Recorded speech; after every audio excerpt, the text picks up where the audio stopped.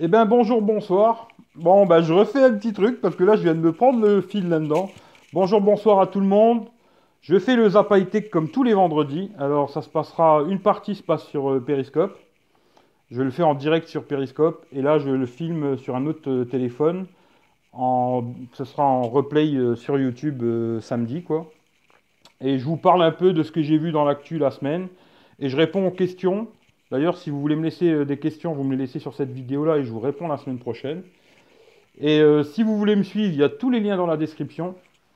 Dans la description, vous retrouverez mon Periscope, mon Twitter, Line, après je sais plus ce que j'ai mis, Instagram aussi. Mais bon, vous retrouvez tout dans la description. Vous pouvez me suivre là-dessus, je suis réactif, je réponds à tout le monde, il n'y a aucun problème.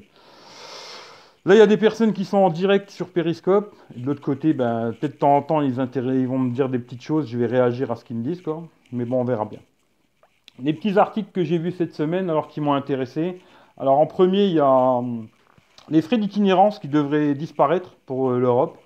C'est-à-dire qu'à partir du mois de juin de l'année prochaine, 2017, normalement, quand on voyagera dans toute l'Europe, il n'y aura plus de frais. C'est-à-dire que vous pourrez aussi bien appeler, SMS, MMS, Internet